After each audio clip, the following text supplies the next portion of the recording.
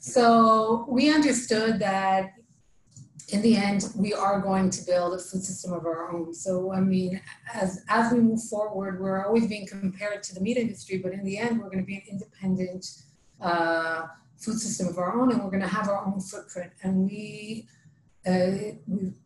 from the core of this company was how we take this and build a sustainable and resilient food system. So the way we look at sustainability, we build it under four pillars of sustainability. The first is, of course, environmental. This is a major aspect in sustainability. A lot of times it's almost sometimes associated almost completely only to environment, which I disagree to, but it is a very important aspect. And we have declared that, so we call our manufacturing facilities biofarms. This is how we call them. So our biofarms are going to be carbon neutral by 2025, and our whole full supply chain is going to be carbon neutral by 2030. But we're not stopping on the carbon neutrality. It's a very important aspect, but we want to also, we're building strategies regarding our water, land use, waste, recyclability, circular production. I mean, so we have a very, I would say, elaborated strategy regarding the environment.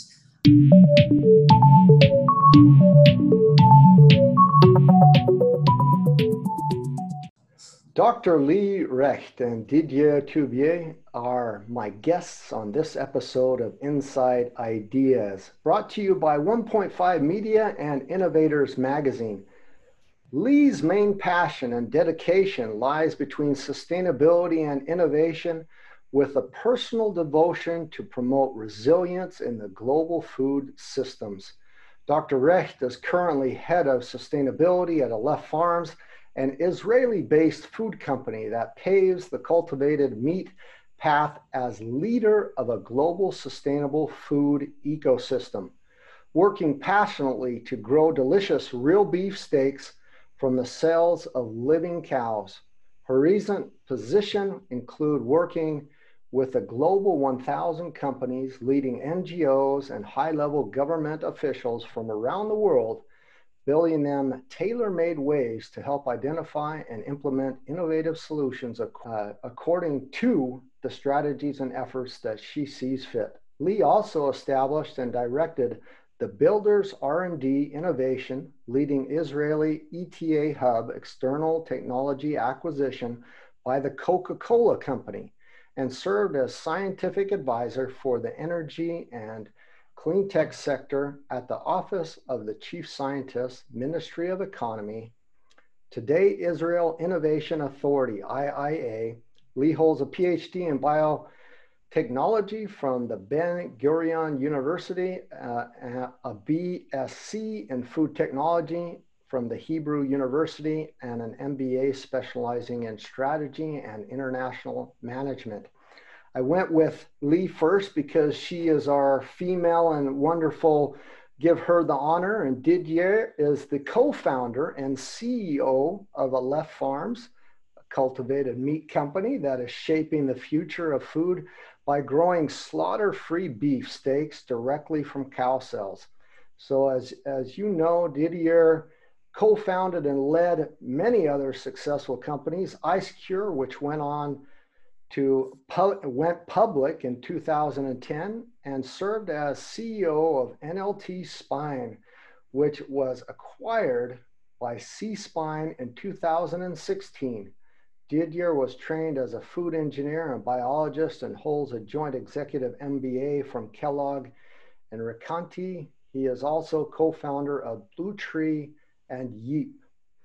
Welcome, both of you. I see that you're in the headquarters there, Aleph Farms, one of the conference rooms. Welcome to the show. Thank you. Thank you for having us. Hi, good morning, Mark. Good morning. Good morning. It's so good to see you both. And just for our listeners, we definitely know each other and have known each other for a little while. Didier and I first met at Anuga iFood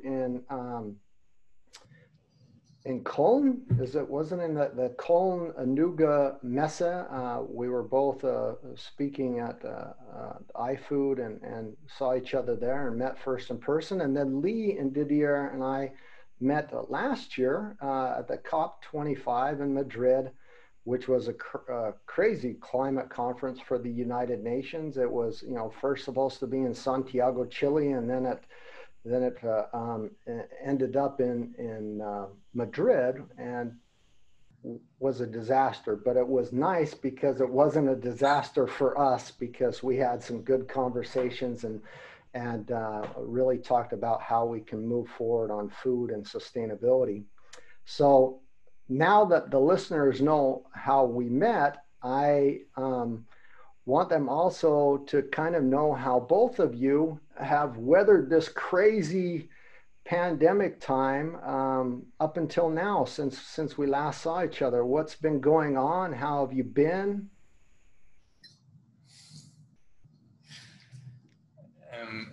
Yeah, actually, this time is definitely challenging, I believe, for everyone in the world. Overall, at Ale Farms, we've been so far, in a good situation with no employees being contaminated or no one being sick from COVID-19. Everyone is healthy, and we've been able to continue on the push our R&D goals through the entire period, or through not always at full capacity.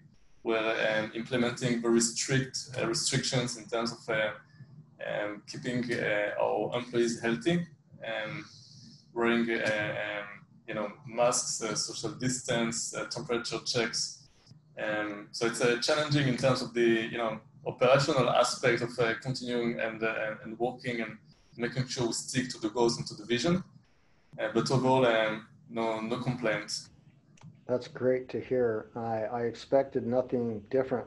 So not only in your past companies, but in the way you've structured and set up Aleph Farms, but maybe also in your personal lives in Israel, that in some respects, maybe you guys had a little bit of resilience or preparedness, that you had some measures in place in your business plan to not be too reactionary, but to be kind of proactive and preventative in your business operations and measurements, or is that not the case? I mean, can you kind of maybe give us some more insight on was it a transition? Was it difficult, or did you already have some resilience or things in place that helped you guys, still helping you guys through this time a little bit better?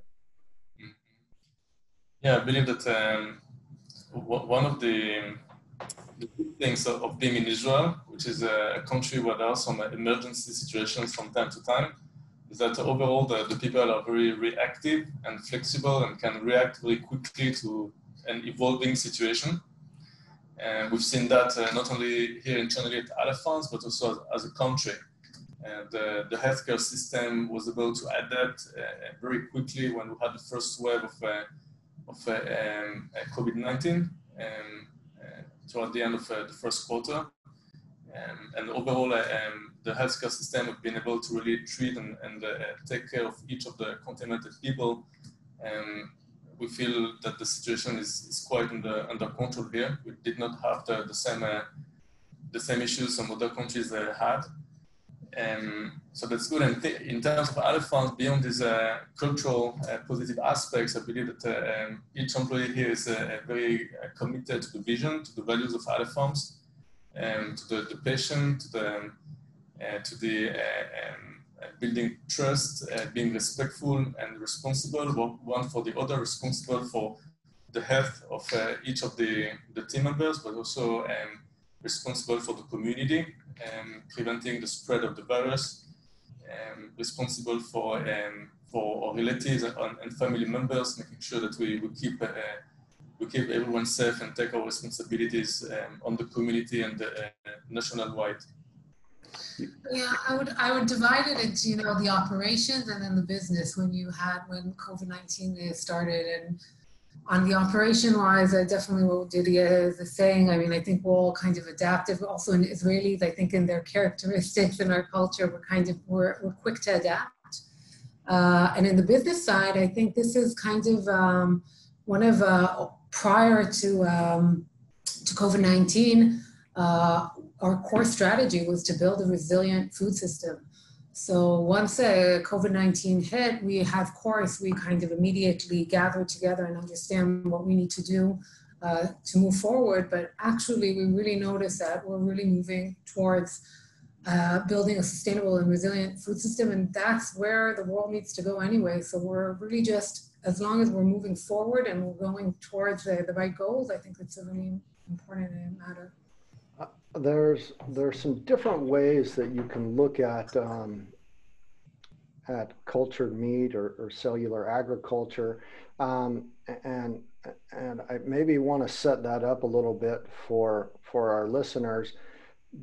A lot of people on your team are doctors, they're scientists, they're researchers, they're specialists in this area.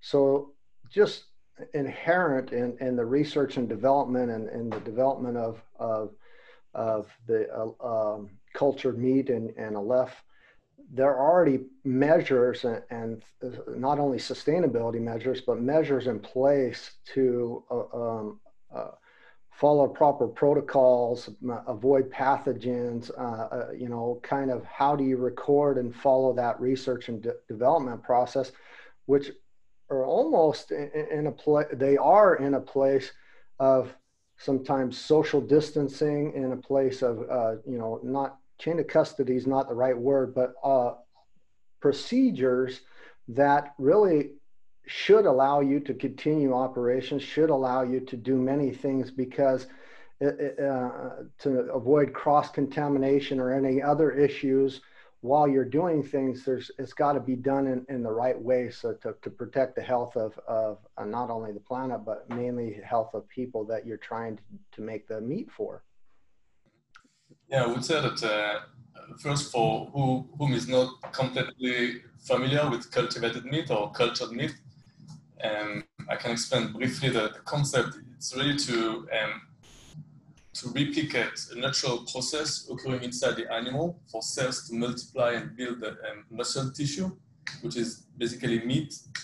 We're starting with beef, so we're working with cells we isolate from a cattle, which have this capacity to regenerate muscle tissues. In nature, same as in our own bodies, the body of the cows renews itself every few months. Cells die and are born all the time. So we build new tissues to replace old ones.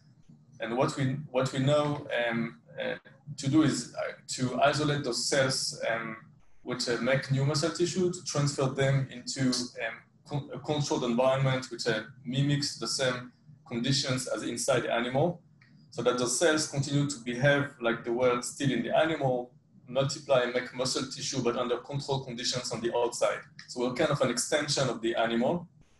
And the advantage of that we can make, in theory, an infinite amount of meat by replicating the process many times with the same cells, without the need every time for raising and slaughtering an animal, which is obviously helps us being much more efficient in the way we produce the meat. We just need the amount of resources, water needed to make the steak. We don't need to sustain the whole animal for 2-3 years until it reaches slaughter age.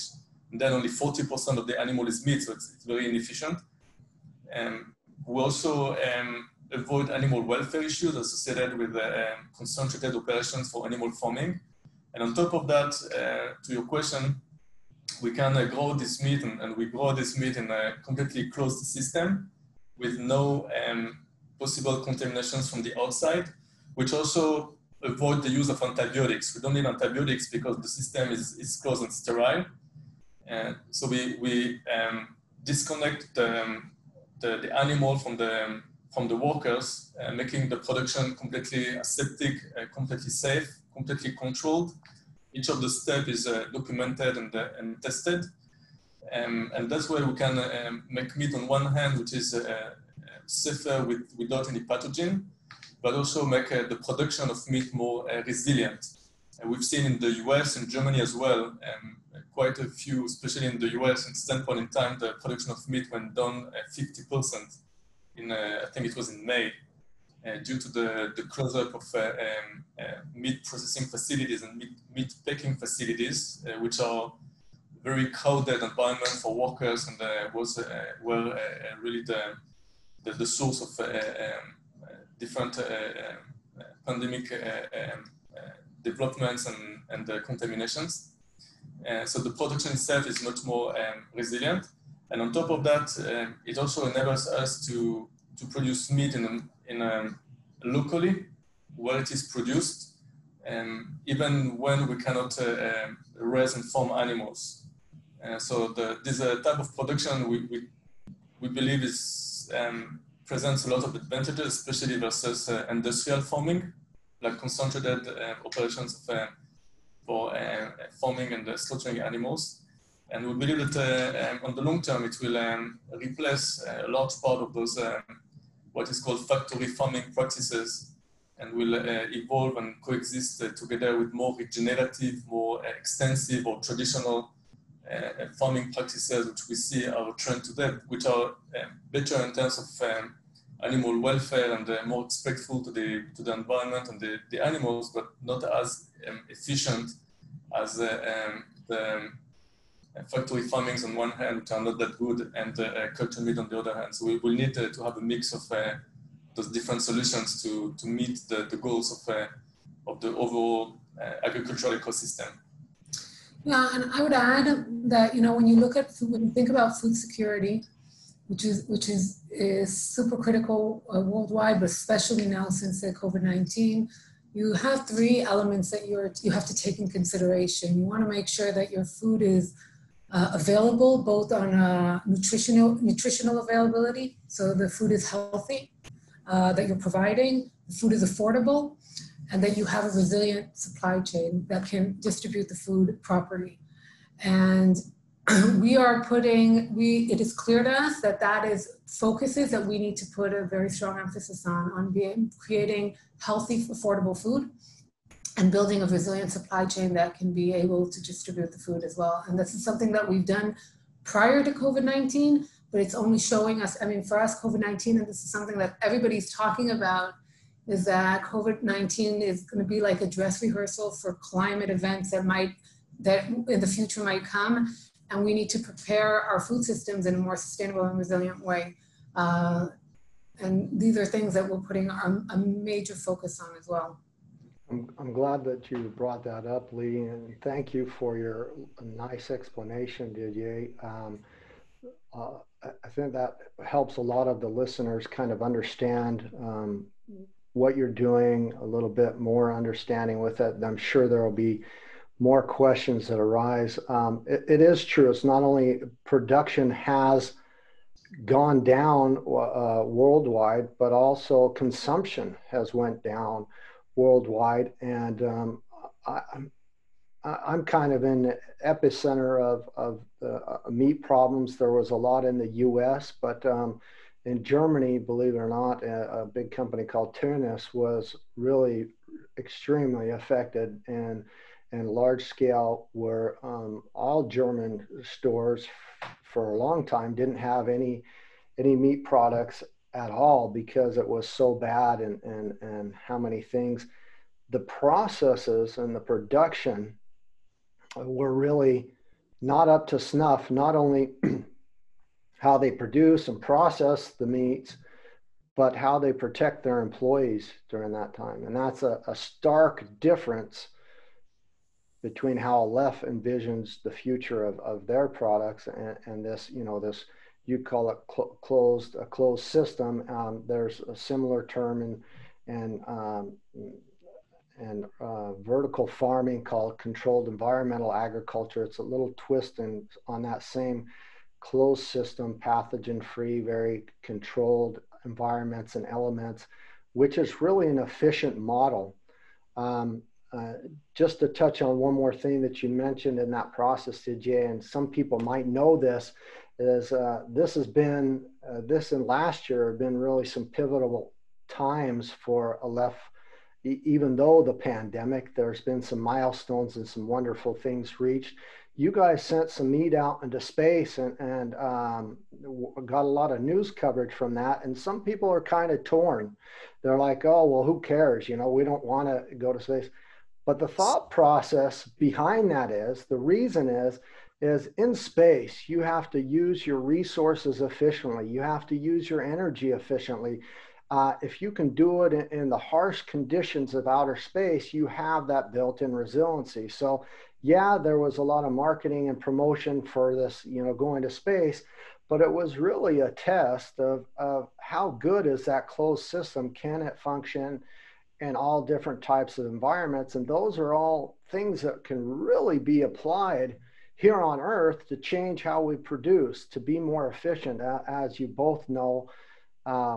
Not just the meat industry, but the whole entire food industry wastes an exorbitant amount of energy, food, resources, water, land, et cetera, and then the waste is turned into methane, into a greenhouse gas, and it almost turns into an exponential problem, or it does turn into an exponential problem for us. So I really like that aspect of the closed system, a different way, a modern way of producing, that I wanted to touch upon. And then what Lee was saying, I'm full in agreement that we really are gaining so much resilience and future food security by changing and having global food reform altogether. One other caveat I need to give my listeners is that I sit on the board as a sustainable advisor for Aleph Farms, and that's kind of how we came together and meet. But this year, just a month ago, maybe it's been 2 months ago, the World Economic Forum recognized you guys as a true leader and innovator, and especially around food. Can you tell us a little bit more about this recognition that you got from the World Economic Forum and what that means for what you guys are doing? Yes, exactly. I think that the approach of Aleph Farms, I would say that what is characterizing Aleph Farms is a combination of a few unique aspects in its technology, but also an approach about really leading a transition toward a more sustainable global food ecosystem. At Aleph Farms, we believe that this emerging industry has to be built right, and is a cornerstone of this transition we're seeing globally, not only for the resilience of the production, but we also see a lot of food security issues, as mentioned, especially in Asia, where a lot of food is imported. China has imported 90% of its beef, Japan 65%, Singapore all of its beef. We believe that we need to build a global platform for local production. We believe that the new global will be local, and we've seen a trend of a reduction in global trade already starting 2-3 years ago. Global trade was down 6% in the beginning of the year following COVID-19 and restrictions on trade, transportation and exportations. So we need to make sure that we address the food system as a systemic global challenge. It's not just the issue of making meat and delivering it to the market. It's a matter of thinking how we can transit and lead a just transition toward a system which is good for all the stakeholders. And the collaboration with the organizations like the World Economic Forum and others who've been actively involved with is for us a way to really make sure that we can connect with the right players in the space. Aleph Farms is working as an ecosystem and not as a single company. Also regarding collaborations we have with the large industry players. We believe that the transition has to come from within the food system. I personally don't believe that one startup company can completely, break down and rebuild the whole food ecosystem by its own. There is a lot of awareness today among the big food companies that we need to rethink our food system, and we have to work in coordination with them to lead the transition hand in hand. So if we talk about organizations like the World Economic Forum, FAO, WWF, on one hand, World Economic Forum is a public-private platform, so it's slightly different. If we talk about working directly with the leading industry players, the leading universities in the world, we're today, I believe, at the center of this ecosystem, which is by a few orders of magnitudes larger than other farms, and that way we can drive more impact and make sure that we offer the benefits of cultivated meat as not just an additional option, but a necessary solution to reach the world main organizations' goals toward achieving this transition right and efficiently. Would you like to add anything? Yeah, also, by the way, this is an opportunity because next week we're being also announced by UNESCO as one of the top 10 innovations towards promoting the SDGs. And this is something that we're putting a lot of emphasis on, that we are not only promoting this new technology of cultivated meat, which is amazing, and we are one of the leaders in it, but we are going to lead the way to build a sustainable food system. And sustainability is complicated. It's a sustainability and resilience 20 years ago and 50 years ago is not even necessarily very similar to what it is today. And we constantly need to adapt towards changes that are happening on our planet. If you want, I can share with you a little bit about how we're approaching our sustainability goals and how we're looking at it. I would love to hear that, and so would my listeners. So we understood that in the end, we are going to build a food system of our own. So, I mean, as we move forward, we're always being compared to the meat industry, but in the end, we're going to be an independent food system of our own, and we're going to have our own footprint. And we from the core of this company was how we take this and build a sustainable and resilient food system. So the way we look at sustainability, we build it under 4 pillars of sustainability. The first is, of course, environmental. This is a major aspect in sustainability. A lot of times it's almost sometimes associated almost completely only to environment, which I disagree to, but it is a very important aspect. And we have declared that, so we call our manufacturing facilities biofarms. This is how we call them. So our biofarms are going to be carbon neutral by 2025, and our whole full supply chain is going to be carbon neutral by 2030. But we're not stopping on the carbon neutrality. It's a very important aspect, but we want to also, we're building strategies regarding our water, land use, waste, recyclability, circular production. I mean, so we have a very, I would say, elaborated strategy regarding the environment. Sustainable sourcing, sustainable packaging, and this all kind of fits a closed loop system that's really important for us. We want to be able, and you spoke a little bit about our space production, our space experiment, and really that you kind of explained it yourself, but the concept behind the space production was that in the end, we wanted to prove and show that cultivated meat is something that can be produced anywhere in the world, at any time in the world, and to anyone in the world. And there's no better way to prove that than up in space in the most isolated and scarcest conditions possible.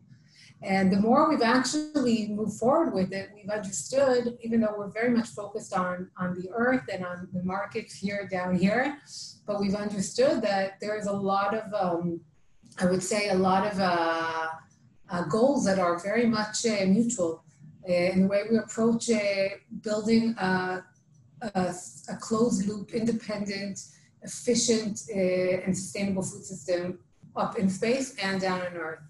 So that was kind of a little bit about that concept.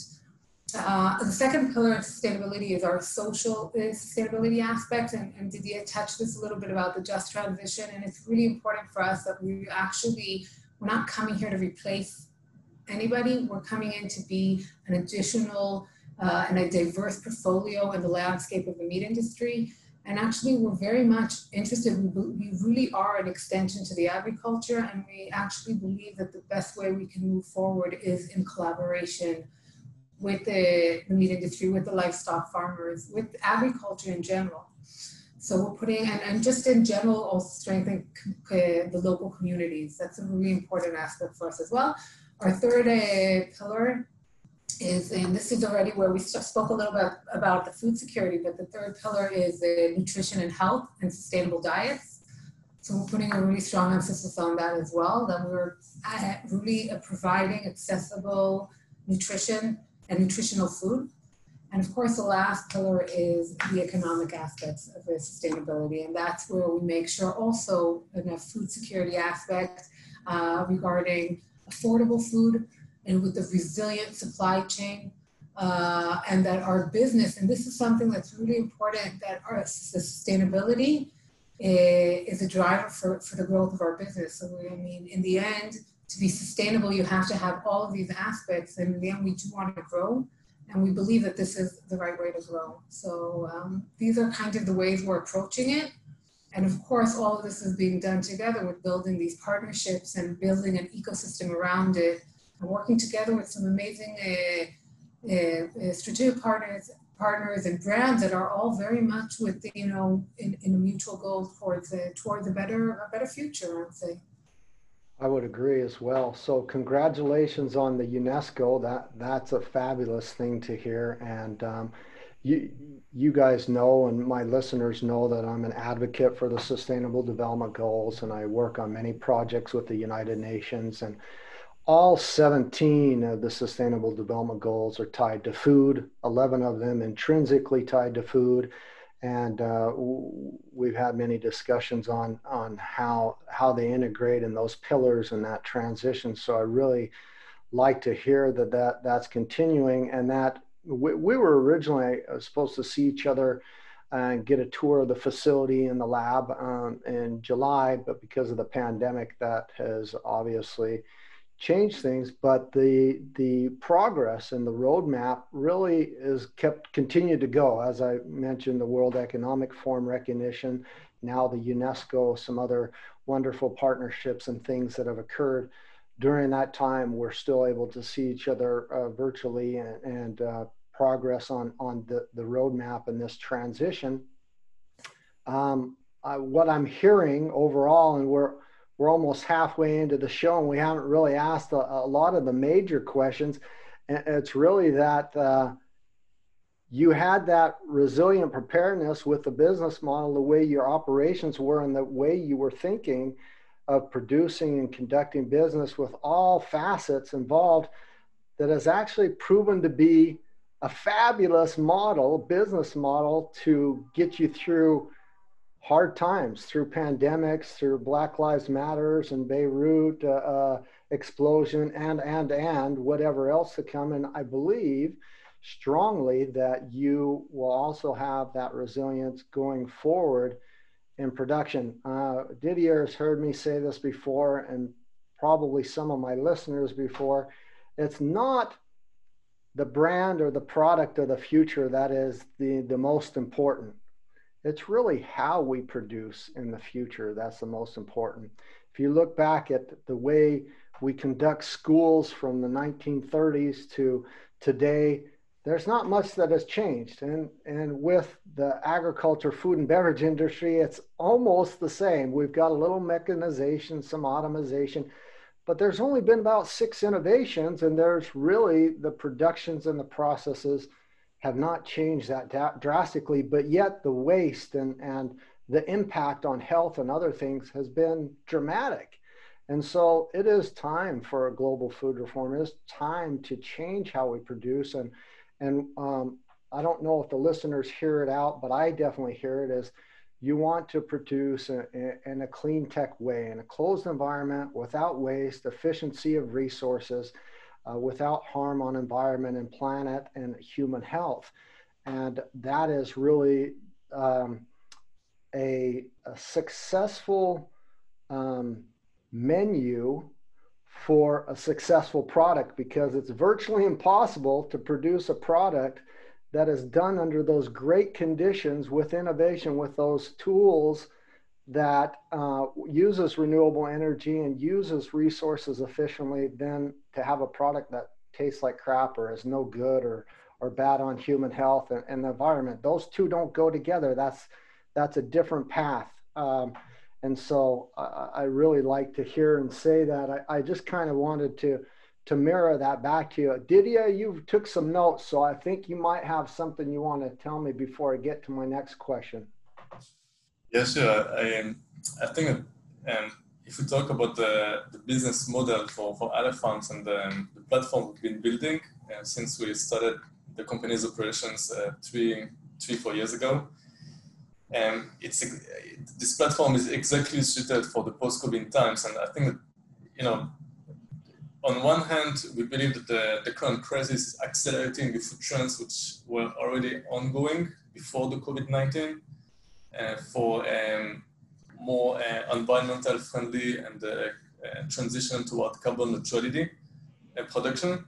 We see in Europe, for instance, the European Commission published the Green Deal plans at the end of 2019, before COVID-19, but they actually accelerated the transition and decided to invest more resources to upgrade the European infrastructure with the Just Transition Fund, and part of the recovery plan of Europe is allocated also to agriculture and building back a better food ecosystem, while supporting the transition toward carbon neutrality, the farm to fork, the biodiversity strategy. All those plans have been accelerated following COVID-19 and are completely in line with the philosophy and the vision of Aleph Farms. We see also other trends we will talk about for more food security. For instance, in Singapore has this 30 by 30 plan to produce more food locally. China has been acquiring livestock farms in Southeast Asia and Australia for the last 3, 4, 5 years to ensure access to meat and food security. And those plans have been accelerated now with COVID-19. And a lot of trends have been accelerated. On the other hand, we do see that there have been also some changes. And what you mentioned about resilience, I think, especially as we talk about the meat industry, has been striking.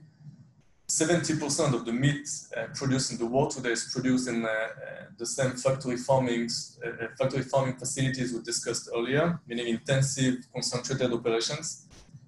And those large meat companies have been focused on efficiency for the last decades, gaining another 1% of efficiency in the way you grow the animals, the way you slaughter. If you've been in a slaughterhouse, it's really a super efficient factory where animals are slaughtered at the speed of light. And it's really, you know, on one hand, striking how we lose the connection with the animal, and how this whole supply chain has been focused only on producing more protein more efficiently. And following COVID-19 and the disruptions in the supply, in the production, in the trade, we see a big shift from efficiency toward resilience. And big meat companies are today really thinking about diversifying the source for the meat, changing the practices to ensure resiliency, to ensure resilience in terms of incorporating more digitalization, automation, flexibility in the supply chain. And we're exactly there, meaning the cultured meat is produced in a fully digitalized and automated way. We have a full flexibility, very short reaction time. It takes 2-3 years to take a veal to slaughter egg and to get the meat. So you cannot really plan in advance anything. I mean, you have to plan 3 years in advance. You cannot adapt with a short notice to changes in the market. If the supply chain is 100% efficient, but 0% flexible. In our case, we're both. We're 100% more efficient than the current supply chain and production system, but we're also completely flexible. It takes 3 weeks to make the meat. We can adjust supply and demand. We can, as I said, produce the meat locally, empower the communities. The consumers today want to know where the food comes from. They want a local food production. They want to trace their food back to their source. Cultured meat is 100% transparent, 100% traceable. We can provide the full story of the steak to the consumer back to the single cell used to produce it. And our goal would be to produce the meat, to cultivate it locally where it's consumed. So I think overall, we do see this transition of the global food ecosystem, which is completely in line with the strategy of Aleph Farms and our philosophy from day one. And that's why there's more and more interest in cultivated meat. If a couple of years ago, this type of research, and again, that there is no product cleared in the market yet, all the companies in Aleph Farms is considered probably one of the 3-4 leading companies in this emerging industry. All the products are still either at a development phase or toward transfer to production. That's where we stand here at Aleph Farms. But we see today that the European Union is taking cultivated meat in account in rebuilding the economy. We're talking at a high level with different ministries in Singapore, in Japan. We're now starting a national plan for economic recovery and food security in Israel, our home country. Talking with some of the largest meat companies in the world to incorporate this new type of production within the existing supply chain. So there's an acceleration of the awareness and the interest in cultivated meat as an additional production method, which would integrate and provide advantages to the current meat supply chain. Yeah, I would add that the current food system is very focused. I don't know, also being efficient, but in a very profitable way. Like the focus is only about the revenue, and there hasn't been enough focus on external costs of the food system. And external costs, and this is a problem that also is, by the way, also because the governments and the regulation doesn't exactly know how to convert these external costs to an actual a price tag. And I think that's happening now with COVID-19. I think there's been this is part of that transition, because in the end, something that we're constantly saying is that when you build a sustainable and a long-term vision towards a food system and a supply chain, then it is actually more profitable than taking in consideration just the amount of money and revenue you can have this year or next year. And also not taking enough in consideration the insecurities of, where the market is going, what kind of pandemics and climate events can happen in the future. The true cost, the total environmental cost, not only as percentage of EBITDA, but how that all those externalities are actually included in there, because that is something that's a lot of companies who talk about resilience or sustainability, they they also say we're going to reduce our carbon emissions by 70% by this date, and we're going to go neutral by this date, which is fine. But all the things that they've been doing or emitting since they've been in business, all those external costs, the true cost, the total value since they've been in business, they're not talking about that, like removing their historical carbon emissions or making sure that since they've been in business, whatever they've polluted or affect by not talking about total environmental cost or the true cost, that they're going to take care of that. And those are not only emissions and pollutions and impacts on our planet that someone has to rebalance or account for, that we have to fix. Just by, if the entire world were to stop and say, yeah, we're going to do it good by this time, there's things in the past that we have to kind of make right or get back into the safe operating space of our planetary boundaries. So this really transitions nicely to the first question, and that is, you guys operate internationally. You're working with all different types of companies. You're from Israel. I'm in Germany. I'm from America. But I get asparagus and potatoes from Israel all the time. They're the innovators and food experts on how to grow in extreme harsh conditions, and they're not even in outer space because they know how to do it efficiently, properly, and do it very well. My question is, do you guys feel personally or as a company like you're global citizens, and what would a future feel like for you without borders, nations, divisions of humanity? Because during this pandemic, the one thing that wasn't on lockdown, that wasn't stopped, among a couple other things besides the virus, was food. Food was transcended all borders, divisions, nations, and it kept moving.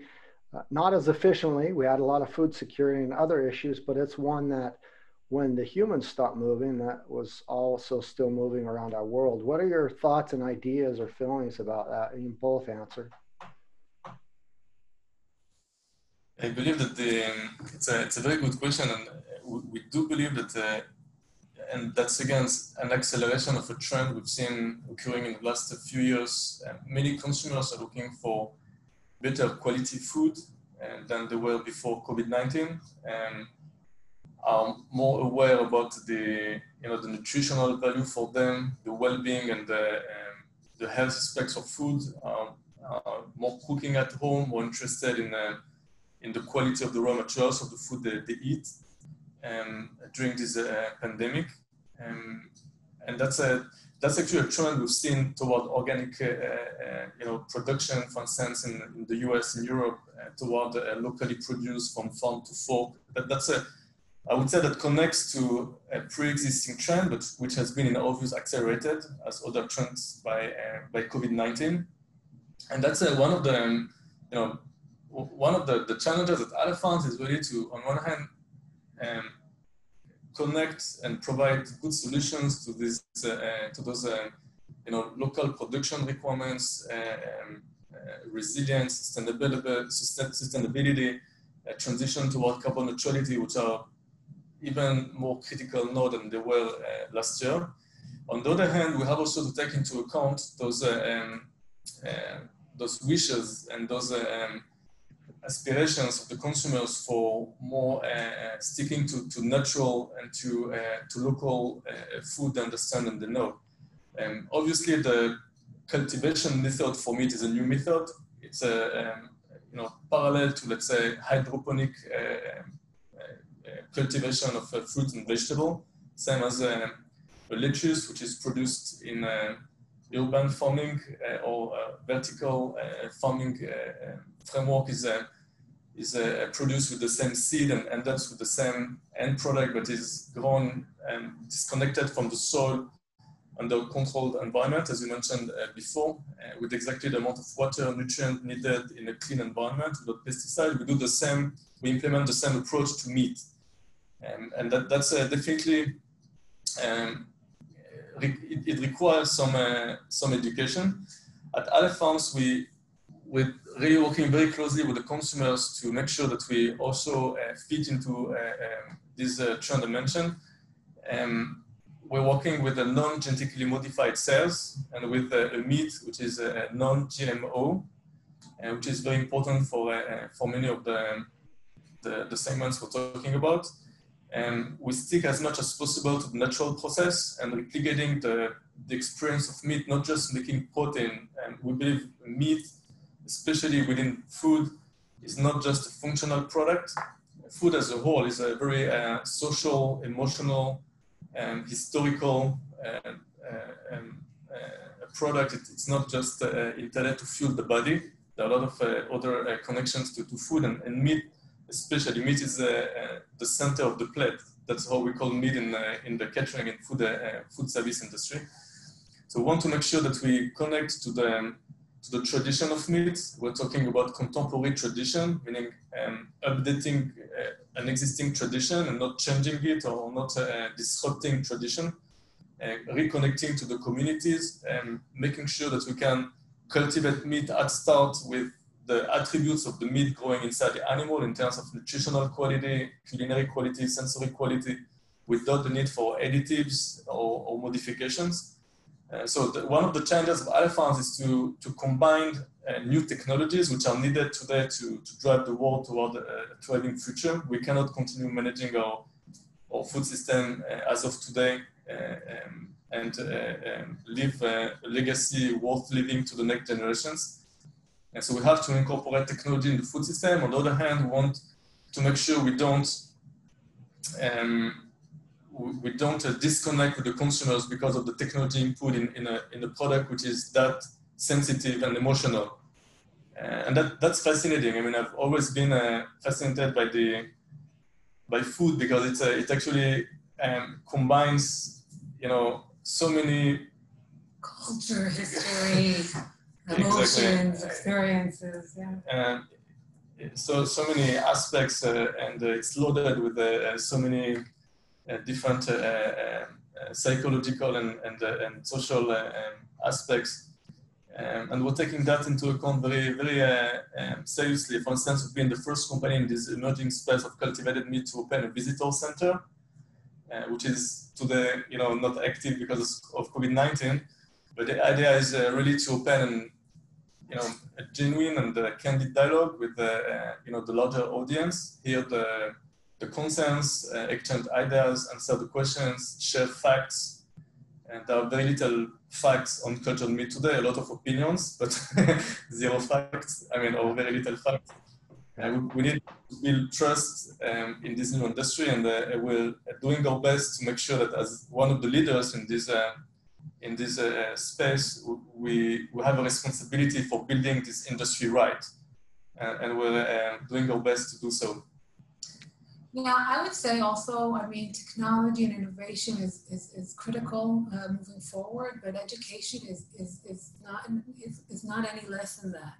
And it's not only education on cultivated meat, which is very important for us to teach, the consumers of potential new products, but it's we can see this. The trends of the new generations are interested in responsible consumption, in really understanding where they're buying their food, why they're buying it. People, what is healthy? What's the definition of healthy food? Is sustainable diet, is it all about the environment, or is it about also being healthy with your body? And these are things that the more we investigate it, the more we see that there's still a lot of progress that needs to happen towards consuming food. Just in general, in consumption, but so education is super critical for us. Also in looking at just in general, how much food should you consume? We have some areas in the world where everybody's been in overconsumption, while other areas in the world, actually one of the things that I read due to COVID-19 is that, first of all, unfortunately, the amount of hungry people worldwide is going to increase tremendously by the end of 2020, but also that the food that's the most accessible to these hungry people is actually ultra-processed food, which is extremely unhealthy, and it maintains their malnutrition. So also understanding, so of course it's complex, and different geographies have different situations that you need to take in consideration, but I think that's a really critical thing. And when you talk about borders, so I'm not going to get into political or geopolitical issues at all, but we have now social network, and we have a digitalized world where you can literally at any place that you live, pretty much you can reach out to people worldwide. And I think that's something that we're taking in consideration. So understanding that now this is beyond the geopolitical borders, but we're talking about, we have this open towards consumers worldwide. People are interested worldwide in what we're doing. We have people approaching us through the visitor center, from Africa, from South America, from Asia, literally everywhere and it's easy, it's accessible, it's approachable. So maybe not physically they can visit us, but they can talk with us. We also have a really interesting program called the Gen Z board, and it kind of sits on a little bit about what Didier was talking about thinking about our future generations. So we have a program where every year we have a Gen Z advisory board. We bring in about, I think, around 10 members that all from Generation Z. And so they're pretty much from the age of 16 to 22, 24. And it's kind of this mutual relationship where we're also educating and helping. They're very interested in what's going on in Aleph Farms, and we're also getting a lot of their perspective and how they look at the future and what they want to see from food systems themselves. And we're both, it's extremely beneficial, I think, for both sides. So. Thank you for being so politically correct, but you did answer the question, and I do feel that, you know, it's complex because it can get geopolitical. It can be that way. That's the world we live in. There's decisions that, for example, Bolsonaro in Brazil has made that affect us all around the world, you know, and those are not only political decisions, they're food and resource decisions that affect our entire planet. And so this food as a global voice and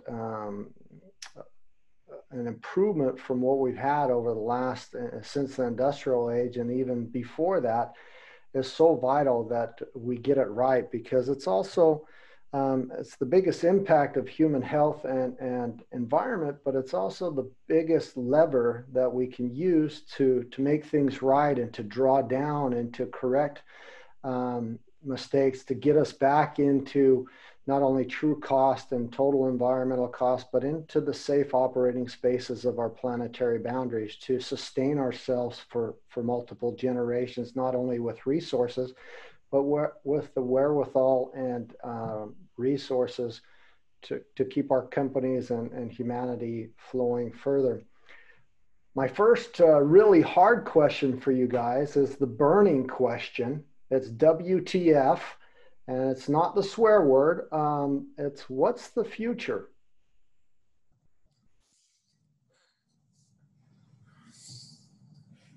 I think that it's a good question. I'm optimistic about the future. I think that you know, what happened in the last 6 months is for us an alert. I think it helps us you know, stop, rethink, reset a lot of practices, and I believe with, you know, together with all the sorrow of, you know, the collaterals and I mean the impact and the victims of this pandemics, which is obviously a very sad event. On the mid to long term, I believe that it will it's helping pinpointing the weaknesses of the way we build our globalization. And I agree with you that you know, the global world is the way to manage our resources and our communities. On the other hand, we have to build it right. And we have to take care of the resources, getting back to balance with nature. We have to make sure that we empower the communities and that we share the resources and the wealth in a better way.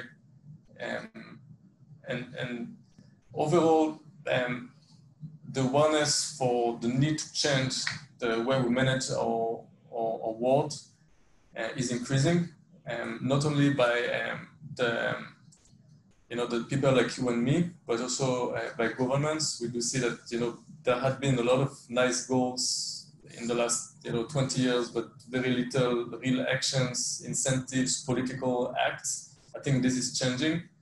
And many companies are also accelerating their goals toward more carbon neutrality, and there will be an acceleration of a change in the good direction.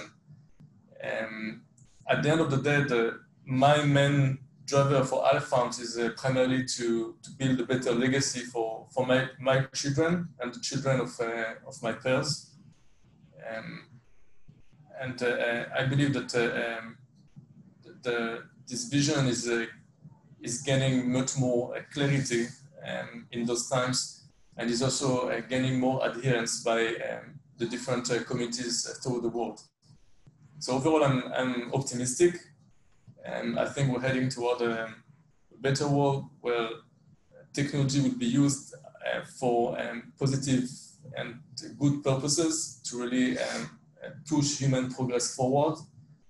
And I believe we'll have a better repartition of the wealth. We'll find the right balance between global platforms and local productions and empowering local communities. And I do see that we will revert climate change. We will find better ways to manage our natural resources. So I'm optimistic.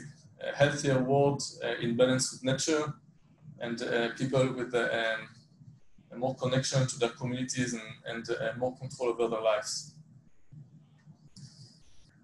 Well, I'm also optimistic, but maybe I look at it in a different perspective. I think we're in a critical decade, and in general, changes happen slowly, especially in this magnitude. I mean, even looking at women's rights, even looking at these massive changes that are worldwide, these don't happen. They don't happen in short times. I mean, they don't happen in one generation. They happen slowly. And that's okay. As long as we're moving forward, that's okay. But we are in a very critical decade where we need all players within our ecosystem, governments, institutions, young technology companies, manufacturers, consumers, all need to kind of work together towards making that change. And that's a bit, so I think in that aspect, I think the COVID-19 has a positive outcome, because it gave, I think, everybody an opportunity to really understand how scary it can be in the longer term. And I think people needed to feel that a little bit. And I hope, if there is, the word out there is to build back better, and we are definitely part of that movement. And we hope, and that's where we're going to continue. I mean, for me personally, as long as I'm focused on a personal level, on a professional level, of looking at what I can leave here, what I can do for my children, from the next generations, I think we're moving to a better place. But I do think this is not a place where you can stay, on a low profile. I think everybody needs to kind of get it, move forward. And I think a lot of it has to do also with education, because I think a lot of people are still not really clear about what is exactly happening. And when people don't understand what's happening, they tend to kind of freeze and just kind of say, never mind. And I'm a big believer that we need to be part of helping everybody, kind of engaging everybody.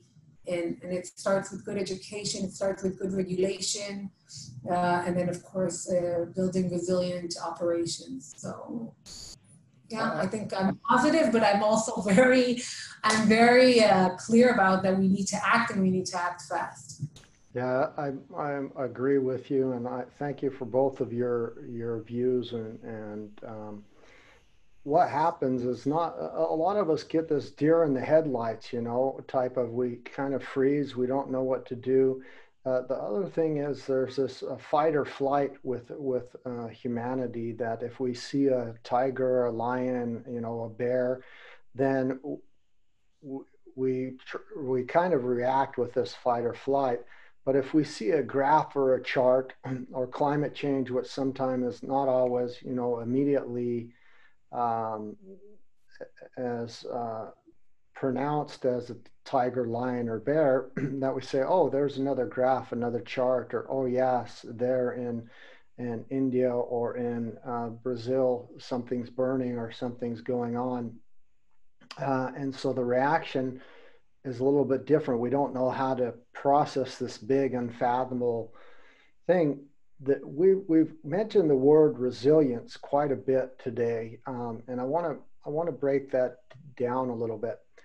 Sustainability is not only the buzzword, but it's been around for a while, and it's something that we need to do and achieve and work towards. The reason we're using this resilience is because it absolutely does not matter how sustainable a country, a city, a community, a company is. when tomorrow a hurricane hits you, a pandemic or those things, usually those type of natural catastrophes or events, especially climate change, are enough to wipe out even the most sustainable organizations within one day. So those sustainable companies that were just hit by the hurricane in Louisiana, they're gone. It's going to take them probably 4 to 5 years to build back up, to get their operations, to get their agriculture and everything back up in alignment. Back in Puerto Rico a few years ago, Hurricane Maria hit. There was hardly any sustainable organization or infrastructure there, but that is something that does not get built back up in the next day. And so when we talk about resilience, it's about resilience is really neat because it has sustainability ingrained within it.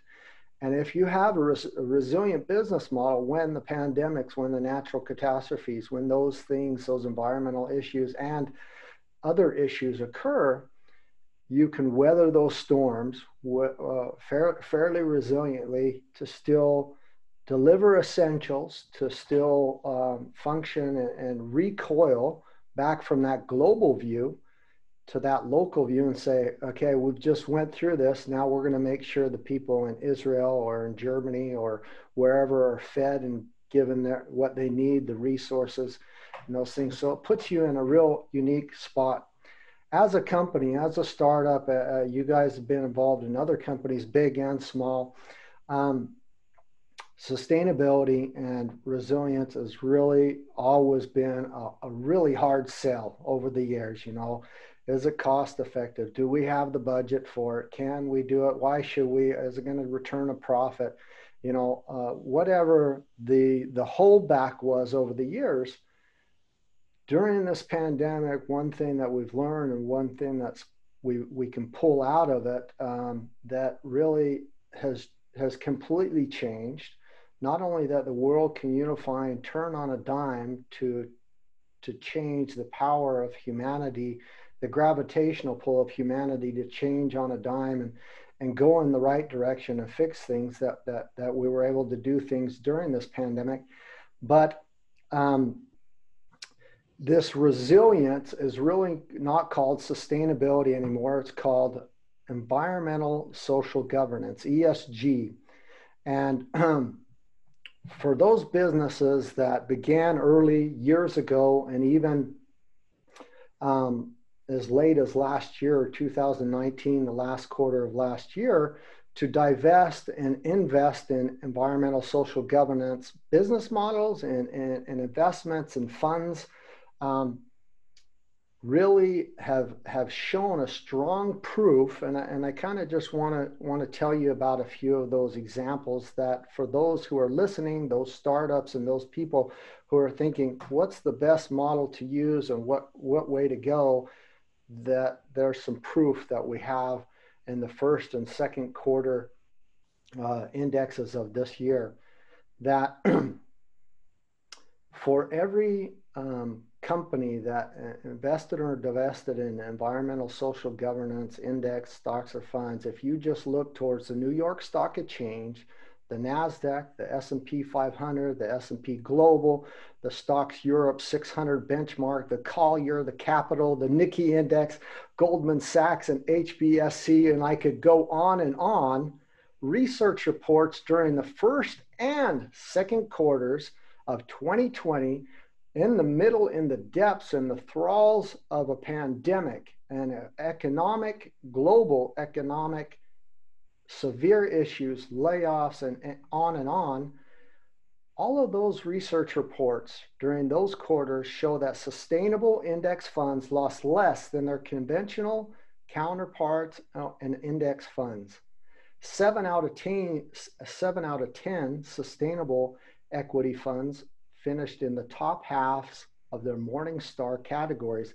That is 25 out of 26 environmental, social, and governance tilted funds outperform their closest conventional counterparts. Publicly traded companies who take sustainability and environmental social governance seriously seem to always outperform their conventional counterparts across various markets and various geographies. Fossil fuels are stranded assets, Goldman Sachs has said, and the only other commodity looking as precarious as oil and fossil fuels is livestock. ESG risk factors leave companies exposed to global shocks. And what we mentioned today, Tunis in Germany and those meat companies in the US, those business models have actually come back to bite them very hard. I don't say they need to go away, but it's time to get up to speed with our exponentially growing world and build that resilience into a model so that when times like this come, we have a better model that brings us out on the other side much better, much more secure, not only for our children and grandchildren, but just that's the better model. That's the way we need to do it.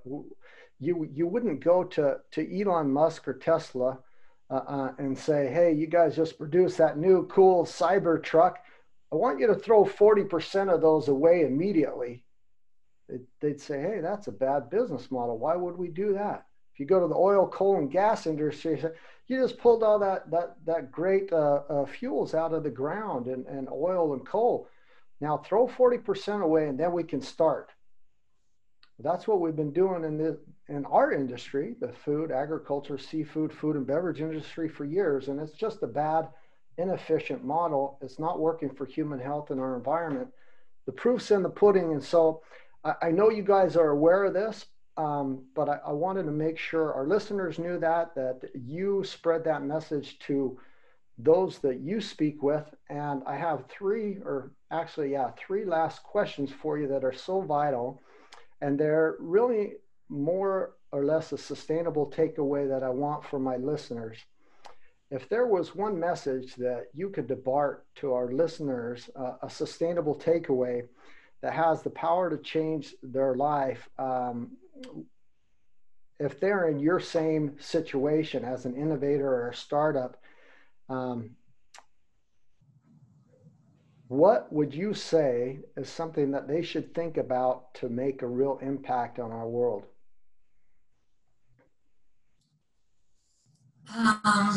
Just an easy question, isn't it? Just an easy one. No, I'll tell you what I think. I think sustainability, there's a lot of misconceptions when it comes to sustainability. I think people that live sustainability like us and you, Mark, really understand that sustainability is holistic and it has a lot of balance in between it and it contains many pillars. But for many people, they look at sustainability and they kind of think it's a nice to have thing. It's more about donating back. It's not about a business plan and growth. And it's a lot about very much focused on almost only on environment. And I think maybe that is something that I would kind of say, that you need to look at sustainability as a driver for your business to grow and to be profitable, and that it needs to be balanced between, and there's going to be trade-offs. Like everything in the world, you're going to need to decide what you're promoting and what you're going to have to pay for it, but you do need to look at it in a more holistic approach. So I do think that is something, and I really do believe that looking forward, and you kind of just proved it with your data all about the successful companies in the last 2 quarters, but sustainability is actually the right way to grow your business on a long term. A lot of times young companies can only, and I understand why, can only think about the short term, but there always needs to be in the back of their head looking in the longer vision, how we build it, how we stay towards being existing in this pretty much in the same mythology also in 50 years and 100 years and 200 years. And, you know, as someone who's worked with many multinational companies in the past few years, this is their main challenge. They have infrastructure of 100 years that have been built from the inception in a linear model that causes a lot of waste and a lot of inefficiencies. And now they understand that they need to make these changes, and these changes are going to cost them a lot of resources, and it's going to take a lot of time. So actually for a younger innovator that's building their company, I think these are things that need to be taken in consideration relatively in early times. I think that's an important aspect. Yeah, I would say that I would suggest that the key issues to be tackled today should be meat is obviously one of the key polluters of the world and one of the most resource intensive way to produce food, especially beef. In terms of the use of land, water, greenhouse gas emissions, plus ethics and animal welfare issues, I do believe that meat is really one big issue to be tackled. Beyond that, I agree with you that the waste issue in the food system is a very important issue to be addressed. And I think there are a lot of ways to improve that. And some companies and startups are working on those issues. I also believe that the water issue should deserve more attention. And on the food and health aspect, combination of food and health, I believe that sugar reduction is a very, very big and important objective for the food industry.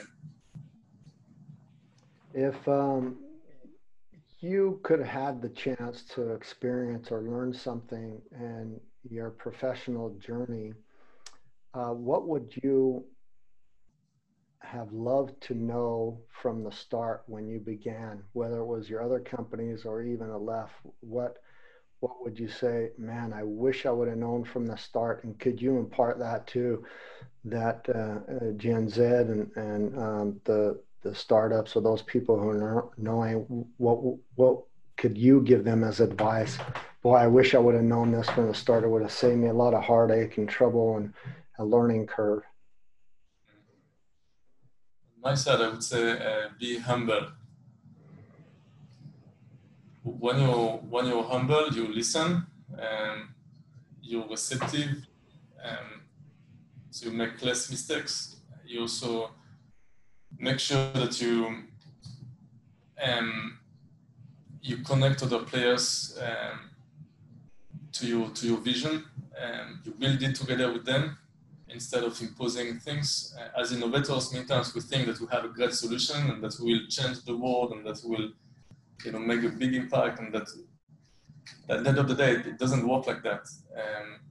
Someone who is arrogant, does not listen, does not understand the real needs of the ecosystem, of the industry, and will not succeed of the consumers and customers when we're developing a product.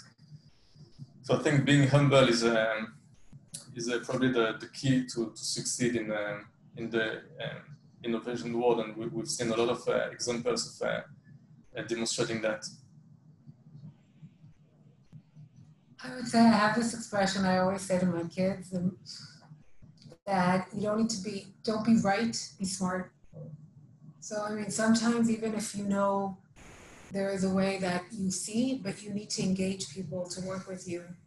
And you need to work around with people that still have different perspectives, and their perspectives are something you need to honor and understand and find a way to work together with. And I think that's a really important part. Sometimes people are putting too much emphasis on being knowing more and knowing better, but not necessarily knowing how to engage and work together. And we all need to work together to promote these goals of climate change and pandemics and resilient food systems. So that is something I would also took me a while also to establish this, but it's definitely something that I think is very important. The last question I have is really your advice for those in your same field as cultivated meat. What 2 or 3 actions can citizens and decision makers take to accelerate or impact your field to help you guys? Consumption habits, whatever it is, what is something that the consumer out there could help you with, or that you're looking for or some kind of action that they could take to help you guys as a company in that transition?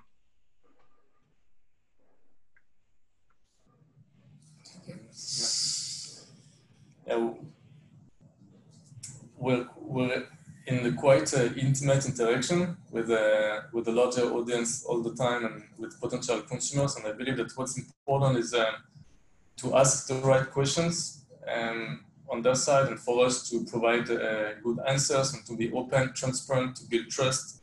I think it's important that, you know, especially when we talk about new technologies, that we don't you know, take positions based on opinions, rather on facts. And again, today we get a lot of support for many people all around the world, and there is a lot of interest in cultivated meat from, you know, all the different socio-demographic layers in different countries of the world. But still, I think that we want to make sure that new technologies are assessed by each of the consumers with the, you know, while they have access to accurate information, and that they might decide to purchase or not to purchase cultured meat, and that's perfectly fine.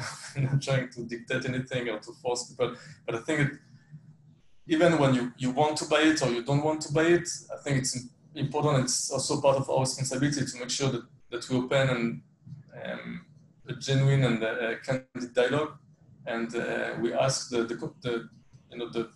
potential consumers and the younger generation, the older generations, people interested in this space, to really learn it, to understand what the benefits are, what the limitations are, to ensure that we have a sincere, open and transparent dialogue. Lee?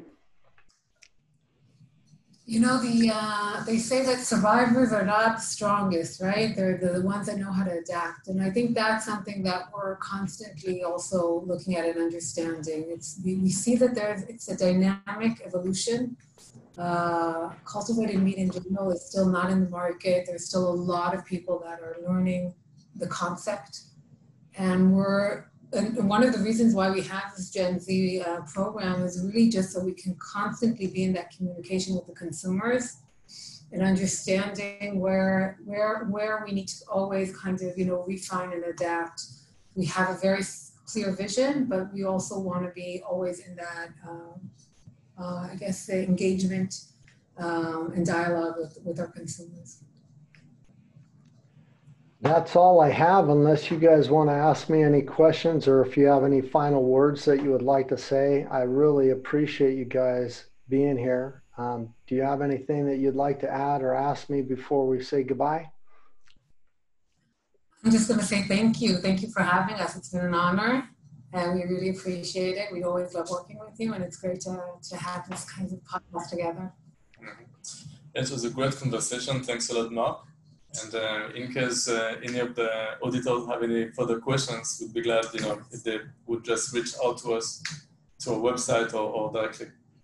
We'll put the link to the website on the podcast show notes and all the social media postings, so they will definitely see and hear about it, and they can reach out to you and see how they can get involved and support and help and follow your wonderful, great progress. As well, I'll keep them up to date. I've talked to you about you guys on other podcasts because I think you guys are fabulous and I love what you do, and I hope that we see each other very soon. Thanks so much, you guys. Have a great day. Rest of the week. Thanks, Mark. Thank you. Thank you.